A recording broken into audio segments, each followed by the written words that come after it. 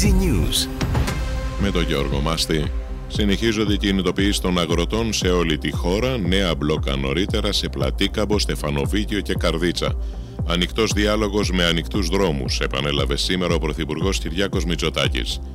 Και με πανελλαδικές εξετάσεις και την ελάχιστη βάση εισαγωγής του πεδίου τους θα μπαίνουν οι μαθητές στα μη κρατικά πανεπιστήμια, είπε ο Υπουργός Παιδείας κατά την παρουσίαση του νομοσχεδίου. Το Σεπτέμβριο του 2025 ξεκινάει η λειτουργία τους. Με κάμερες ενσωματωμένες στις στολές τους θα είναι οι αστυνομικοί στο αυριανό πανεκπαιδευτικό συλλαλητήριο, όπως ανακοίνωσε η αστυνομία. Τον τρόπο με τον οποίο θα μπαίνουν οι πολίτες στα γήπεδα προσθέτοντας τα εισιτήριά τους ψηφιακά στο gov.gr από τις 9 Απριλίου, παρουσίασε σήμερα ο Υπουργός Ψηφιακής Διακυβέρνησης με τον αναπληρωτή Υπουργό Αθλητισμού. Ο εισαγγελέας άσκησε ποινική δίωξη για το κακούργημα της εμπορίας ανθρώπων κατά συρροή και κατ' επάγγελμα στον 35χρονο YouTuber που συνελήφθη χθες. Ο κατηγορούμενος πήρε προθεσμία για να απολογηθεί την Παρασκευή.